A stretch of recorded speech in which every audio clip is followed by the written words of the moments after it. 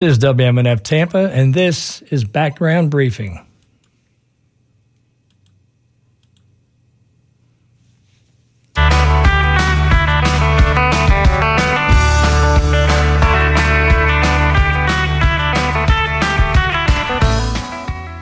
Hello and welcome to Background Briefing, available 24/7 at backgroundbriefing.org.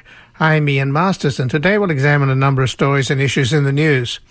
We'll begin with President Biden's first foreign trip, which is already being praised as America is Back, and discuss the contrast between Biden's progressive domestic agenda and his conservative foreign policy, since Biden has surrounded himself with establishment figures who played a central role in the disastrous interventionist policies in the Middle East. Asla Bali, professor of law and faculty director of the Promise Institute for Human Rights at the UCLA School of Law, joins us to discuss her article at the New Republic, Biden's Foreign Policy Doctrine is Stuck in the 20th Century.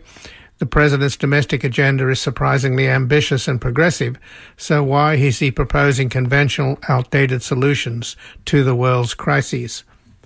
We'll discuss how Biden and the Democratic leadership, while a welcome change from Trump, show little interest in rethinking, let alone fundamentally altering, foreign policy assumptions.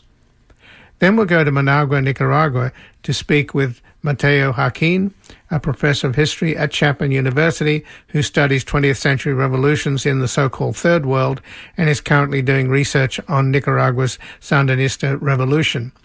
He joins us to discuss the increasingly despotic regime of Daniel Ortega, whose violent crackdown on street protests in 2018 left over 300 dead, and how now Ortega has crossed the line by arresting all of the opposition candidates who plan to run against him in the November elections. Then finally, with President Biden meeting today with the UK's Prime Minister, we will look into the problems caused by Brexit, which Boris Johnson championed, now impacting Northern Ireland and the Republic of Ireland, which Biden is concerned about because they threaten the Good Friday peace accords. Joining us for an assessment of the meeting between the two leaders who reaffirmed the special relationship with a new Atlantic Charter is James Cronin, a professor of history at Boston College and the chair of the British Study Group at Harvard University, whose latest book is Global Rules, America, Britain, and the Disordered World. And joining us now is Asla Bali, professor of law and faculty director of the Promise Institute for Human Rights at the UCLA School of Law, where she teaches courses on public international law, international human rights, and the laws of war. She's the co-author of an article at the New Republic, Biden's Foreign Policy Doctrine is Stuck in the 20th Century. The president's domestic agenda is surprisingly ambitious and progressive, so why is he proposing conventional, outdated solutions to the world's crises? Welcome to Background Briefing, Asla Bali. Thanks so much. So, before we get into your article at the New Republic, let me ask you about what you expect will happen after the meeting with Boris Johnson and the G7 leaders in Cornwall. Biden is going to the NATO summit, where he's apparently going to have a meeting with Turkish President Erdogan on the side. Erdogan's been in a little political hot water from the mafia boss has been leaking videos or publishing videos that have damaged the regime because it exposes top people in Erdogan's regime close ties to organized crime and drug trafficking. So what do you think is going to happen in that meeting? The expectation is that it's going to be pretty testy. Well, Joe Biden and Recep Tayyip Erdogan know one another relatively well. Obviously, Joe Biden is an old foreign policy hand in the U.S., and he met Erdogan several times while he was vice president and prior to that as well. And I think that while the relationship between the two men is never going to be cordial and certainly won't approximate what apparently was real warmth that Donald Trump seemed to exhibit towards Erdogan, at the same time, testy is probably also strong. I don't expect very much to come out of this meeting. There has been on the U.S. side a recognition of the Armenian genocide, as you know, and that will be an issue amongst others that the Turkish president is likely to pursue with Joe Biden to no effect. And on the flip side, the Biden administration is likely to press President Erdogan on a whole range of issues, probably less related to the revelations by the mafioso that have transfixed Turkish audiences and more related to Russian defense systems, presence in Syria, generally speaking, the posture of Turkey in the Eastern Mediterranean. Those are all issues that undoubtedly will at least be touched upon, but I can't imagine there'll be either resolution or forward progress on any of these sources of tension in the U.S.-Turkish bilateral relationship. So have these revelations, though, really damaged Erdogan? I got the impression that maybe they were damaging him and undermining his ability to continue his kind of dictatorial type of reign. I mean, it's very hard to say. Certainly they've been viewed, I think at this point, maybe more than 90 million times. So far there have been 9 videos. And for your audience who may not know, this mafioso who fled Turkey in 2020 is based now in the United Arab Emirates and is dropping basically an hour-and-a-half-long video roughly each week on Sunday, and Turkish audiences are absolutely transfixed by this. Everybody turns to YouTube in the morning on Sundays to see the most recent installment. He is extremely theatrical. He uses conventional reality television techniques to keep his audience engaged with spoilers and little bits and alerts and name-dropping throughout these videos of, as you say, senior individuals from the business community, from the political elite that he is implicating in criminal activities. But this is far from the first time that the Turkish state has been implicated in relations with mafia figures and underworld figures and paramilitary organizations, not just under the AKP, including back to the 1990s. And each time one of these scandals erupts, one would expect it to be a political earthquake. But the elites in power find ways to sweep things under the carpet, purge individuals that might seek accountability. And Erdogan, more than really any government in recent memory, has consolidated power to such an extent in his personal hands and in his office that the ability of anyone to act on what is undoubtedly, widespread discontent with his government, not only over these revelations, but more importantly over its handling of the pandemic and over the ongoing economic crisis in Turkey, all of that has undoubtedly strengthened the hand of the opposition, but the likelihood that we will be able to translate that into early elections or another mechanism to dislodge Erdogan in the near term is low. So in that case, what we're faced with is the next set of elections, which will be in 2023, and that's a long time away. So while I don't doubt that these revelations are deeply damaging, exactly how he'll respond and what will happen between now and 2023 remains, I think, an open question. And I'm speaking with Asla Bali, who's a professor of law and faculty director of the Promise Institute for Human Rights at the UCLA School of Law, where she teaches courses on public international law, international human rights, and the laws of war. And she is the co-author of an article at the New Republic, Biden's Foreign Policy Doctrine is Stuck in the 20th Century. The president's domestic agenda is surprisingly ambitious and progressive, so why is he proposing conventional, outdated solutions to the world's crises? So let's talk about the article, Asla, and the premise is that there's a lot of celebrating going on at the G7 in Cornwall, that America is back and all of that sort of agony of the Trump era is over, with obviously Trump practiced the opposite of what geopolitical strategy should be, which is to unite your allies and divide your enemies. Trump did the opposite, and Biden, of course, is now saying that he's going to turn things around. But you're saying that this idea of this breath of fresh air actually exacerbates the crises that Biden now imagines he can resolve by simply going back to the well. So explain further, if you will. Sure. So first of all, this America is back framing is one that is by now familiar globally. If you might recall, prior to, as you put it, the agonies of the Trump administration, there were the agonies of the Bush administration. And at the time that President Obama was elected, we had very much the same story, a breath of fresh air, a reset, frayed alliances. Famously, the Bush administration had talked about old Europe versus, new Europe, and had really doubled down on relationships with Eastern European countries when several traditional Western European countries were less inclined to support, for example, the war in Iraq. So you had a period of testy relations. You had the Obama administration come in, promise a, rules-based international order, an American commitment to multilateralism, 8 years of that, and then the pendulum swung back again to Trump.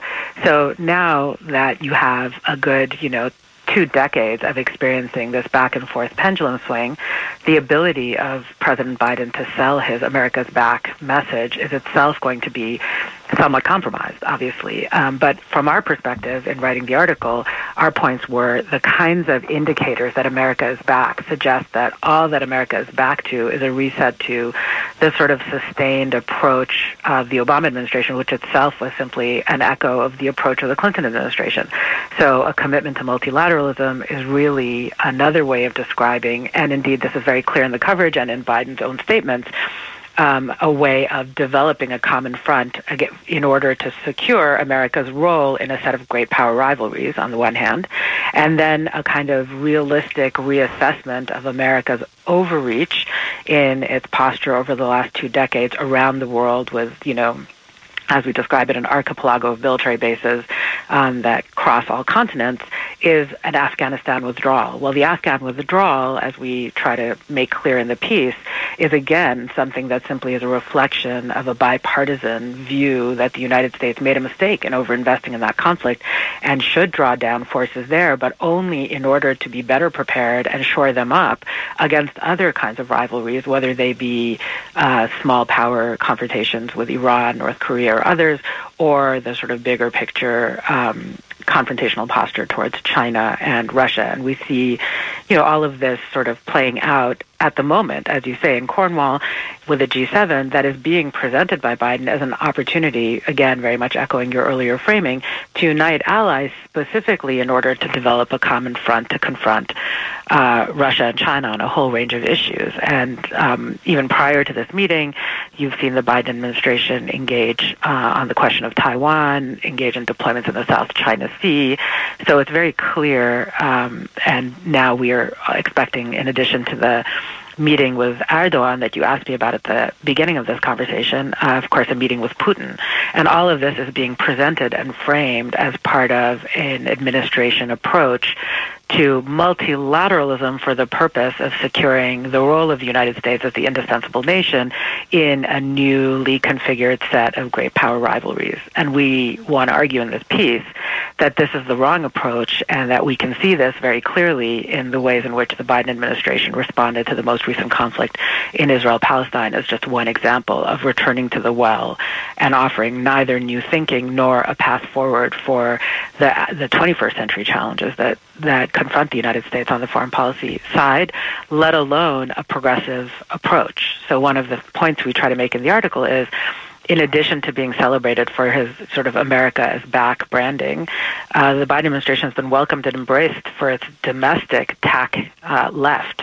So the ways in which it has been responsive to progressive calls domestically in the United States, whether in terms of the sort of Build Back Better framing that promises a return to a meaningful role of government in managing the economy, the introduction of the American Rescue Plan, $1.9 trillion of economic stimulus, the current infrastructure bill that's being debated, progressive cabinet picks from Javier Becerra to Deb Haaland to Catherine Tai to Marty Walsh.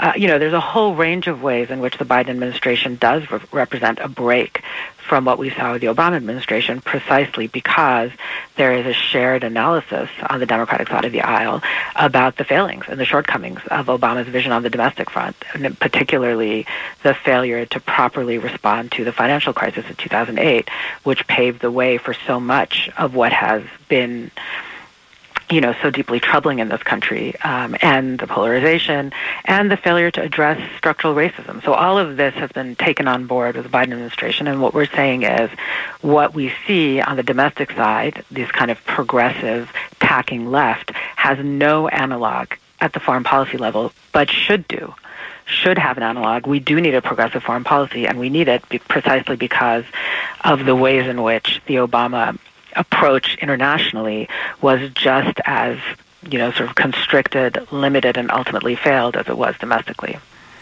Well, given that there is that contrast, as you pointed out, Aslo, between his tack to the left on domestic issues and his sticking with establishment figures and centrists in terms of foreign policy.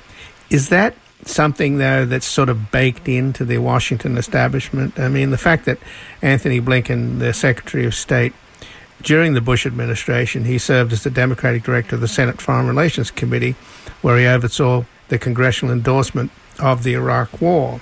And that, of course, was disastrous in many ways for those that did it, but they represent the Democrats, the prominent Democratic senators who supported that war with that ridiculous NIO that the Bush administration cooked up to justify it.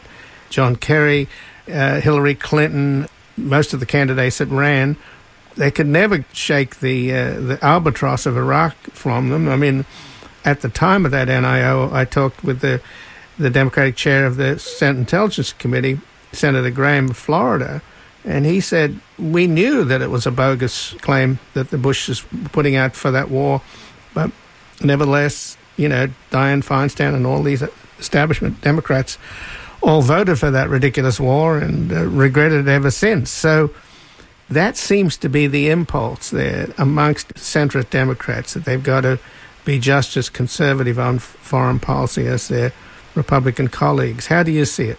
Yeah, I agree. I mean, one of the things we point to in the piece is that there is a sort of centrist beltway establishment that is remarkably bipartisan. So unlike the kind of polarization we see on domestic policy, there's a kind of settled consensus. And we saw that in the most recent bill that was basically framed as an investment in becoming more competitive against China. All of a sudden, Republicans are willing to spend money on internal investment in the computing sector and information technologies, et cetera, when it's presented as part of a confrontational posture towards China.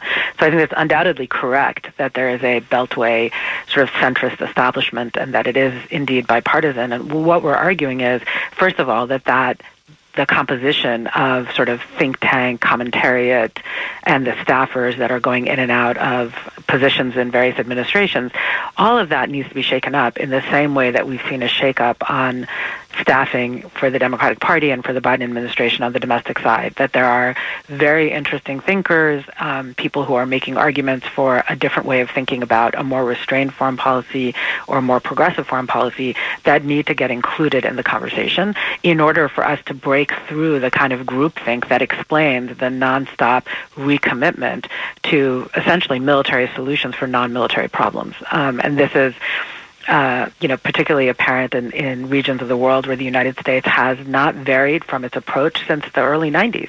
As we say again, a 20th century approach. And the Middle East is perhaps the most central example of this, where we have a set of commitments made in the early 90s around the conceptualization of Oslo and the framing of Iran as an actor that needed to be contained and managed, a redoubling of commitments to Gulf Arab states. That just has been an unbroken story since then. 9/11 didn't shake it up. Nothing shook it up. The centrality of Saudi Arabia throughout the war on terror, all of these factors, I think, are well overdue for rethinking. But we simply don't see any indication of that happening, whether it's indeed even continuities from the Trump administration's approach that we can now see in the Biden administration. No change on the moving of the embassy, the U.S. embassy in Israel to Jerusalem. No revisiting of arms deals that have been concluded by the Trump administration with Gulf, Arab countries. All of this speaks to exactly the kind of establishment sort of entrenchment in a particular posture that we think is very problematic, deeply flawed, and is pressing the United States to continue down a failed path in its foreign policy. And just in closing, Matthew Rajansky was supposed to be on the National Security Council as a Russia expert, and they pulled the plug on him because they thought he was too soft on Putin. I mean, that was pretty unpleasant, frankly. Yeah, and they were barely able to get Rob Malley in place to manage just what is merely a reset. Again, it's just a return to Obama-era position on the JCPOA and the Iran nuclear deal. Even that faced enormous amounts of resistance. Rob Malley was nonetheless able to take that position, and it has not, we'll see maybe by the end of this month or later this summer whether it yields at least a return to, the starting point where we were 6 or 7 years ago with Iran, which is still containment, which is still rivalry, which is still confrontational, but at least, is a manageable path forward with respect to the nuclear file. But yeah, all of this, the attempt to try to bring in alternative voices continues to be clamped down against in ways that I think progressives in this country really need to pay attention to, because the connections between the domestic policy goals that folks want to advance and the ongoing military commitments abroad, ongoing sort of policing framing abroad, all of that, has to be surfaced. There's just not really a long-term strategy for addressing challenges at home that doesn't also require addressing this kind of long-standing commitment to a military posture abroad. Well, Asla Bali, I thank you very much for joining us here today. It was my pleasure. Thank you, Ian. And I've been speaking with Asla Bali, Professor of Law and Faculty Director of the Promise Institute for Human Rights at the UCLA School of Law, where she teaches courses in public international law, international human rights, and the laws of war. She's the co-author of an article at the New Republic, Biden's Foreign Policy Doctrine is Stuck in the 20th Century. The president's domestic agenda is surprisingly ambitious and progressive. Why is he proposing conventional, outdated solutions to the world's crises?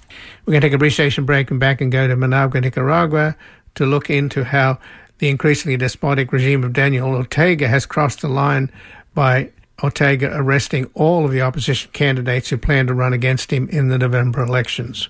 Oh, no. Oh, well, I ain't going to study war no more. Ain't gonna study war no more. Ain't gonna study war no more. Yes, war no more. Well, I ain't gonna study war no more. Ain't gonna study war no more. Ain't gonna study war no more. Gonna lay down my handbook down by the riverside, down by the... Hoy se llama como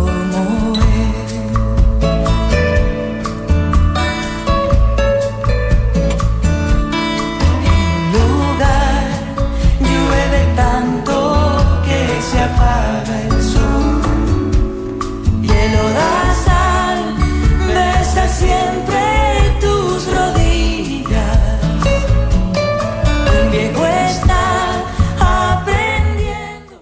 Welcome back. I'm Ian Masters, and this is Background Briefing, available 24/7 at backgroundbriefing.org. And joining us now from Nicaragua is Mateo Joaquin, who is a professor of history at Chapman University, who studies how 20th century revolutions in the so-called Third World have framed global debates about development, democratization, and international relations.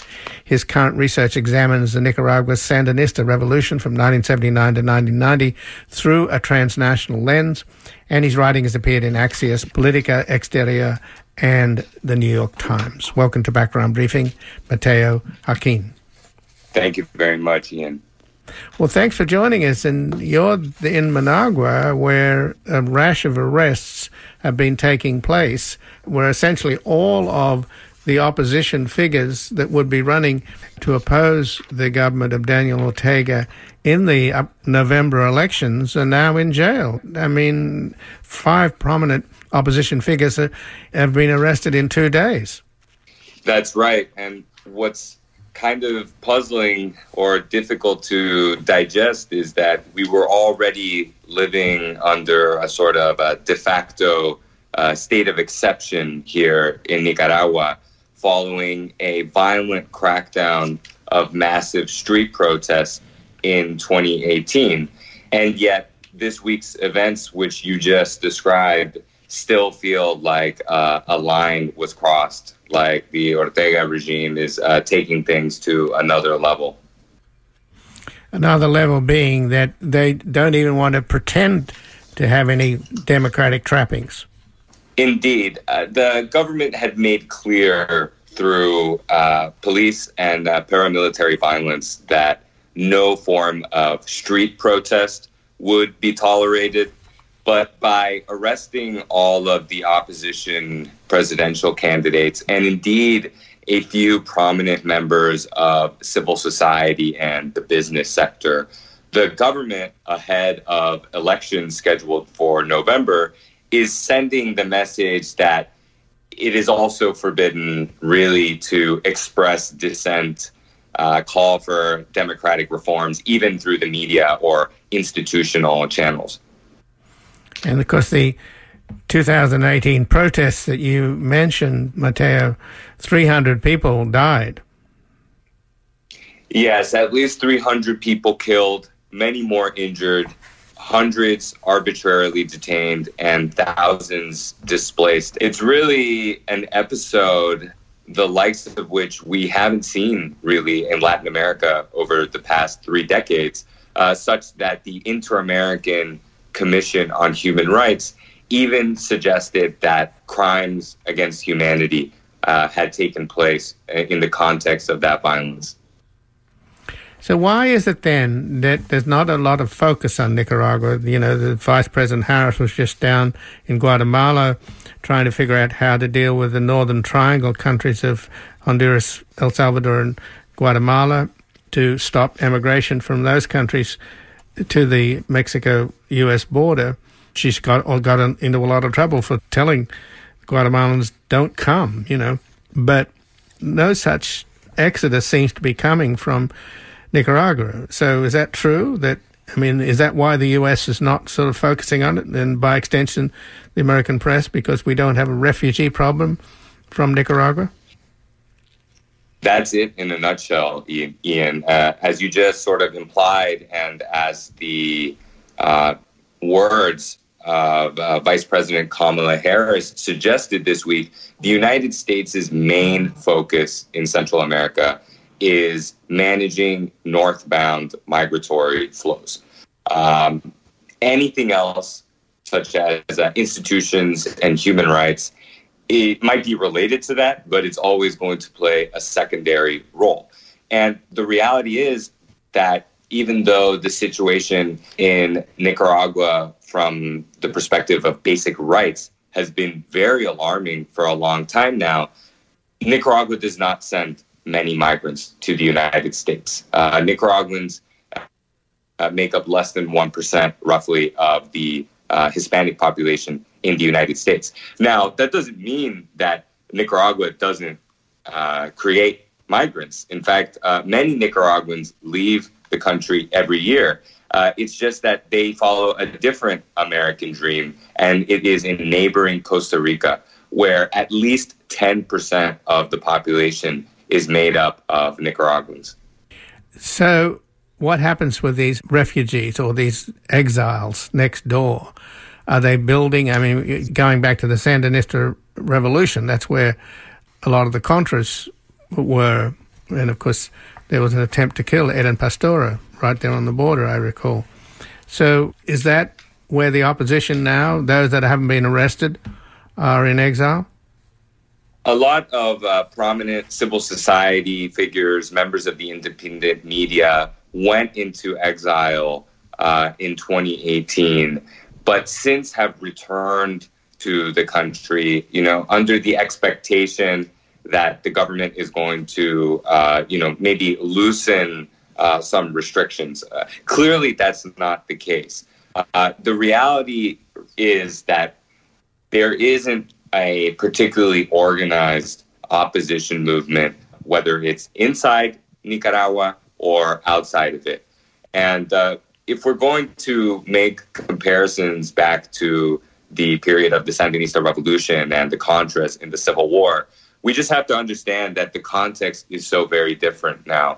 Back then, that was the Cold War, when the superpowers and transnational revolutionary movements would intervene in local disputes, even in small, remote countries like Nicaragua, because at stake was the broader contest between socialism and capitalism, East and West. Today, we just don't have the conditions for that sort of armed conflict in Nicaragua. And again, I'm speaking with Matteo Hakin, who is a professor of history at Chapman University, who studies the 20th century revolutions in so-called third world countries that have framed global debates about development, democratization, and international relations. His current research examines Nicaragua's Sandinista revolution from 1979 to 1990 through a transnational lens, and his writing has appeared in Axios, Politica Exterior, and the New York Times, and he's joining us from Managua in Nicaragua. So what is the local reaction to the U.S. blacklisting some of the cronies of Ortega, in particular his own daughter, Camila Ortega Murillo? Is she the daughter, by the way, Mateo, that was allegedly molested by her father, Daniel Ortega? No, you're referring to Soylamérica Ortega, who was actually Daniel Ortega's stepdaughter.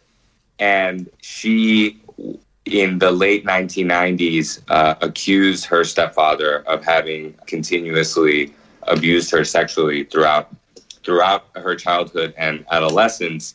And her own mother, Rosario Murillo, who is now vice president, stood steadfastly by Daniel Ortega on that occasion. But to your question about how Nicaraguans are reacting to sanctions and how they've been reacting to sanctions, it's very sort of variegated response. Of course, anti-Ortega communities, receive the sanctions very warmly, and sometimes even go as far as demanding or inviting sanctions from the international community. The government and its sympathizers see that as a form of treason. And in fact, some of the opposition figures who have been arrested were actually formally indicted with violating national sovereignty as a result of their alleged actions trying to coordinate international sanctions against Nicaragua. And then finally, and I think this is something we can say about the political situation in general, there are many Nicaraguans, perhaps even most, that aren't really paying that much attention to the political situation anymore. Either they're disillusioned or they're just focused on survival, which is perhaps understandable in a country of such great poverty and inequality. So it seems, though, that Ortega is following Putin's playbook. You see, I don't know whether he's a Stalinist or how you describe him. As you mentioned earlier, Mateo framed the Sandinista revolution was during the Cold War, where he was considered a communist menace. Now, I don't know exactly how you describe his politics, if he has any at all. I think he's mostly about power. But it does seem that he's borrowing from Putin's playbook, particularly by bringing up these phony charges against journalists, saying that they're laundering money. I mean, journalists don't get paid that much money. I can't imagine why they could be laundering money on the side, but it doesn't matter, does it? These are trumped-up charges, but if you're a journalist getting charged with money laundering, you're in trouble. That's right. And, as for the Ortega government's politics, indeed, your listeners will recall that the Sandinista Front in the 1970s and 1980s was a left-wing revolutionary movement that sought control for the purpose of redistributing wealth. And they had a socially progressive agenda, and they sought to deny outside influence. And Daniel Ortega is certainly interested still in denying influence from the United States, but in every other way, his political project represents a pretty stunning rejection of the original program and ideology of the Sandinista revolution, because as part of his bid to return to power back in 2006, he actually converted the Sandinista Front, which his family now hegemonizes, into a business-friendly Christian conservative party. And then in order to consolidate his authoritarian project, he built these very surprising tacit alliances with his former counter-revolutionary foes in the church and capitalist class. So this isn't a thing about left and right anymore. It's about power, as you mentioned. And in terms of what playbook he's following, yes, there are some very specific parallels that we can draw to legislation that has been passed in Russia that can be used to sort of formally criminalize dissent and independent media. But I think that the broader context actually is more local and regional, and it has to do with the general erosion of democracy in Latin America and in Central America specifically. Something you'll note is that none of the so-called Northern Triangle governments said anything about what took place in Nicaragua over the past several days.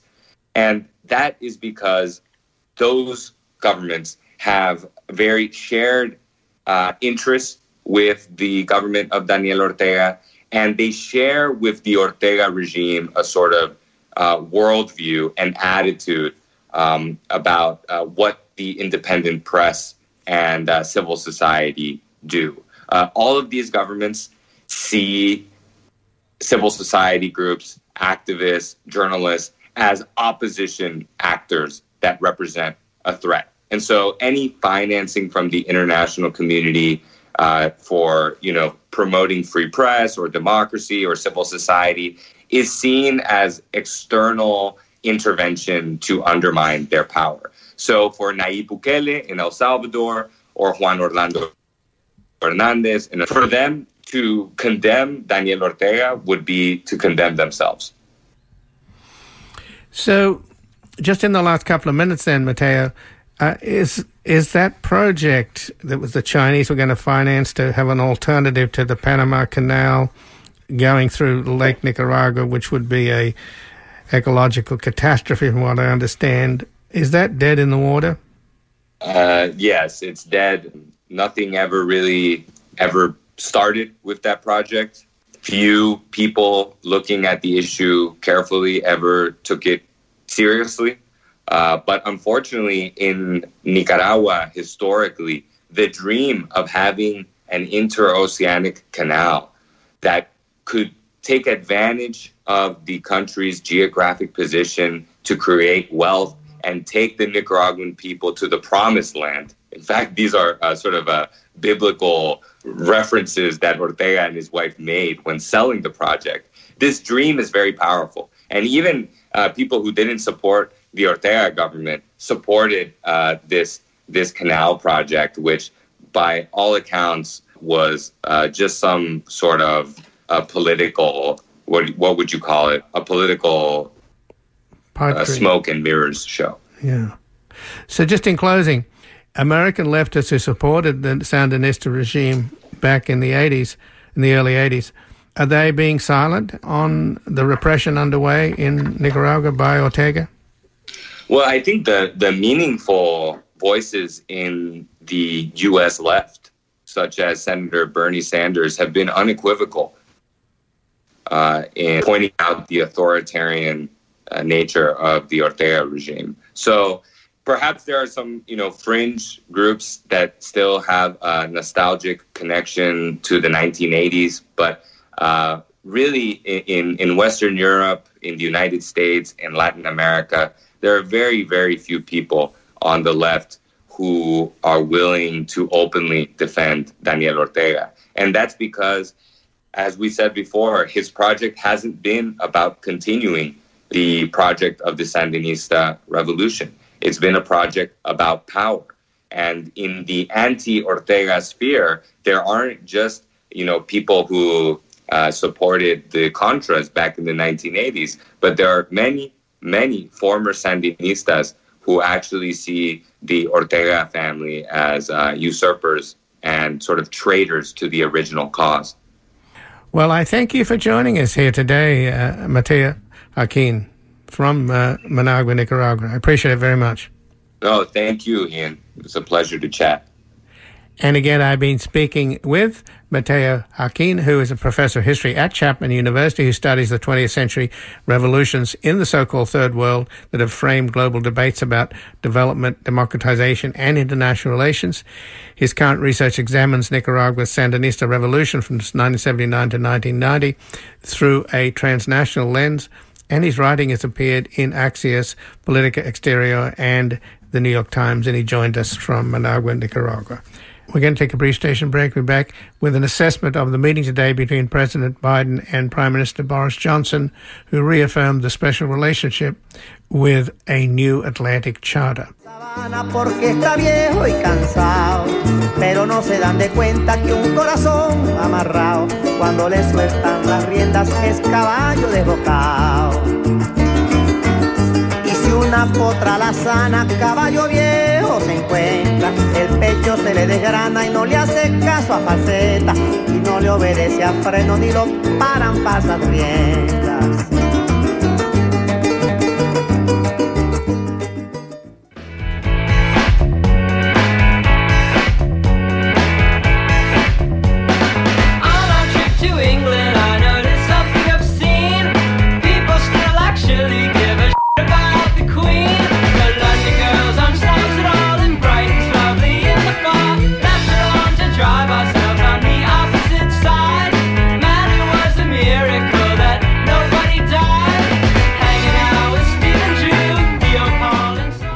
Welcome back. I'm Ian Masters, and this is Background Briefing, available 24/7 at backgroundbriefing.org. And joining us now is James Cronin, a professor of history at Boston College and an associate at the Center for European Studies at Harvard University. He serves on the editorial boards of 20th Century British History and Contemporary British History, and he's the author of Labour and Society in Modern Britain, New Labour's Past, What's Left of the Left, and his latest book, Global Rules, America, Britain, and the Disordered World. Welcome to Background Briefing, James Cronin. Thank you for having me. Well, thanks for joining us. And there was an expectation that there'd be some contention between Boris Johnson and President Biden today in their meetings over how Brexit, of course, which Boris Johnson championed and is heavily identified with, how it's affected the border between Northern Ireland and the Republic of Ireland. And it looks as though, at least from what Boris Johnson's saying, that the US and the UK are in complete harmony about the need to uphold the Good Friday Agreement. So do you know what they agreed to, James? Well, it's not clear what they agreed to, honestly. I think that rhetorically it's in the interest of Johnson and Biden to say that they are in agreement on everything. But just a couple of days ago, actually I think it was June 3rd, a U.S. representative talked to her counterpart in the Foreign Office, and actually I think it was the Brexit minister, Frost, and, you know, essentially rebuked Britain for inflaming tensions because of Northern Ireland and being recalcitrant about agreeing with the Europeans about, you know, how to implement the Northern Ireland Protocol. So I think that the sharp message about which they probably don't all agree was already delivered a week ago, which meant that they could today say they were in agreement on everything. But in the background, this issue of what Britain will do vis-a-vis Northern Ireland and really implementing Brexit remains a tough one. And what's interesting, of course, is that Biden was able to give a U.S. message a week ago, but yesterday and tonight, Macron will be in Cornwall to make similar points, and the Europeans are, you know, even more concerned to make sure that Johnson agrees with what had been agreed upon last December in terms of Northern Ireland. So the issue is clearly there. They've decided to bury it for the moment. And in addition to burying that, they went on to, propose or sign or agree to this updated Atlantic Charter, which is, you know, rather a big deal theoretically, although it's probably mostly at this point just symbolism. But it's not really trivial. Well, the original Atlantic Charter certainly wasn't trivial. It came out in 1941 at the beginning of the U.S. involvement in World War II, and it was signed, of course, by FDR and Winston Churchill. So Indeed. That's a pretty tough act to follow, isn't it? It's very tough. I mean, it's obviously, rhetorical device that they're using to restate the alliance between Britain and the U.S., also to restate the principles that the U.S. is trying to reestablish as part of its foreign policy. That is the need for alliances, and the need for those alliances, the big alliances that the United States is part of, to be based on principles of democracy. And that's really the issue today, that democracy seems threatened in all sorts of places and all sorts of ways. So. Well, the new document reads in part, "We remain united behind the principles of sovereignty, territorial integrity, and the peaceful resolution of disputes. We oppose interference through disinformation and other malign influences, including in elections, and reaffirm our commitment to debt transparency, sustainability, and sound governance of debt relief. So too will we defend key principles such as freedom of navigation and overflight and other internationally lawful uses of the seas." So that's sort of, I suppose, calling it boilerplate might be a little insulting, but it's not exactly earth-shattering, is it? It's not, although mentioning interference in elections and law enforcement and so on, is somewhat pointed. It's clearly pointed at Russia and Putin and what's going on between, Russia and other countries now. It's in line with the fairly strong formal position taken by Biden and his administration in, setting a reasonably strong and critical message to Putin and Russia. So, yes, it is mostly boilerplate and does echo very strongly, as you know, as well as I know, the phrasing of the original Atlantic Charter. But adding those bits about elections and so on, that has an edge to it. Sure. And again, I'm speaking with James Cronin, a professor of history at Boston College and associate of the Center for European Studies at Harvard University. He also serves on the editorial boards of the 20th Century British History and Contemporary British History, and he's the author of Labour and Society in Modern Britain, New Labour's Pasts, What's Left of the Left, and his latest book is Global Rules, America, Britain, and the Disordered World. But, you know what, I find it a little bit ironic, though. I mean, when you consider Brexit, which I think was like a self-inflicted wound, it just went on forever. Yes. And it finally got resolved. But even now, it's still not completely resolved. As you pointed out, we may hear some different stuff from Macron tomorrow. But, for example, the biggest donor to Brexit was a guy called Banks, a so-called insurance character.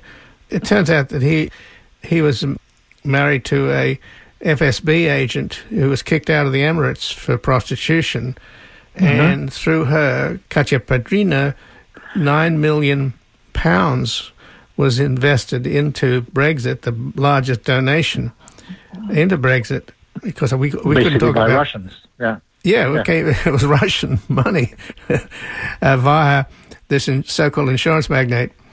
And because we couldn't even have this discussion in the UK because of their libel laws, which is what America's founding fathers rebelled against. But nevertheless, I'm sure Biden had to sort of bite his tongue with Johnson, because Johnson's kind of a relic of the Trump era, isn't he? He's like Britain's version of Trump.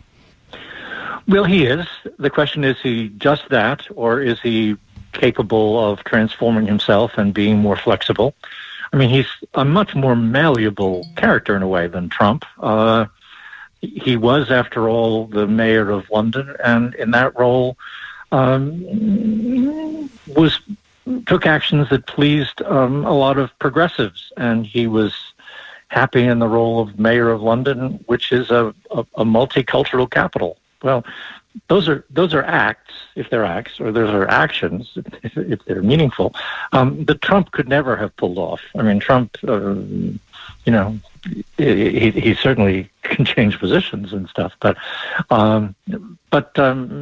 Boris is a pretty wily character, and he is, he's clearly a relic of the Trump era, but in a sense, he has had more of a career, more substance as a politician, and seemingly is sort of less crazed than Trump, less maniacal about, himself even, he's quite self-confident and quite concerned about himself, but I don't think we see in Johnson quite the megalomania that we see in Trump, but we'll see.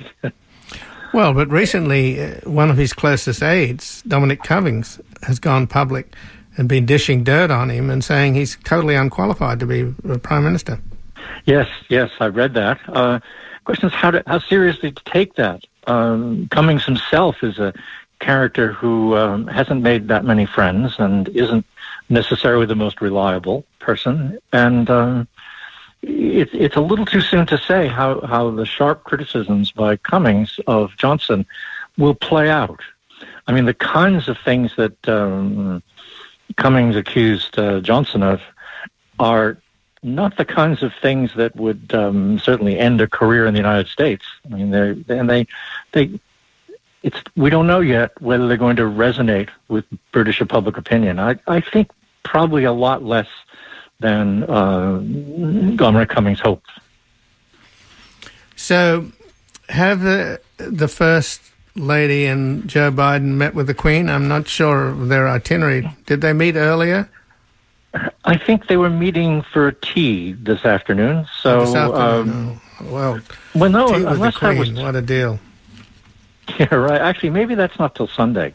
Yeah, I'm sorry, I may have that wrong, because they're in Cornwall now. They can't get to tea right away, and I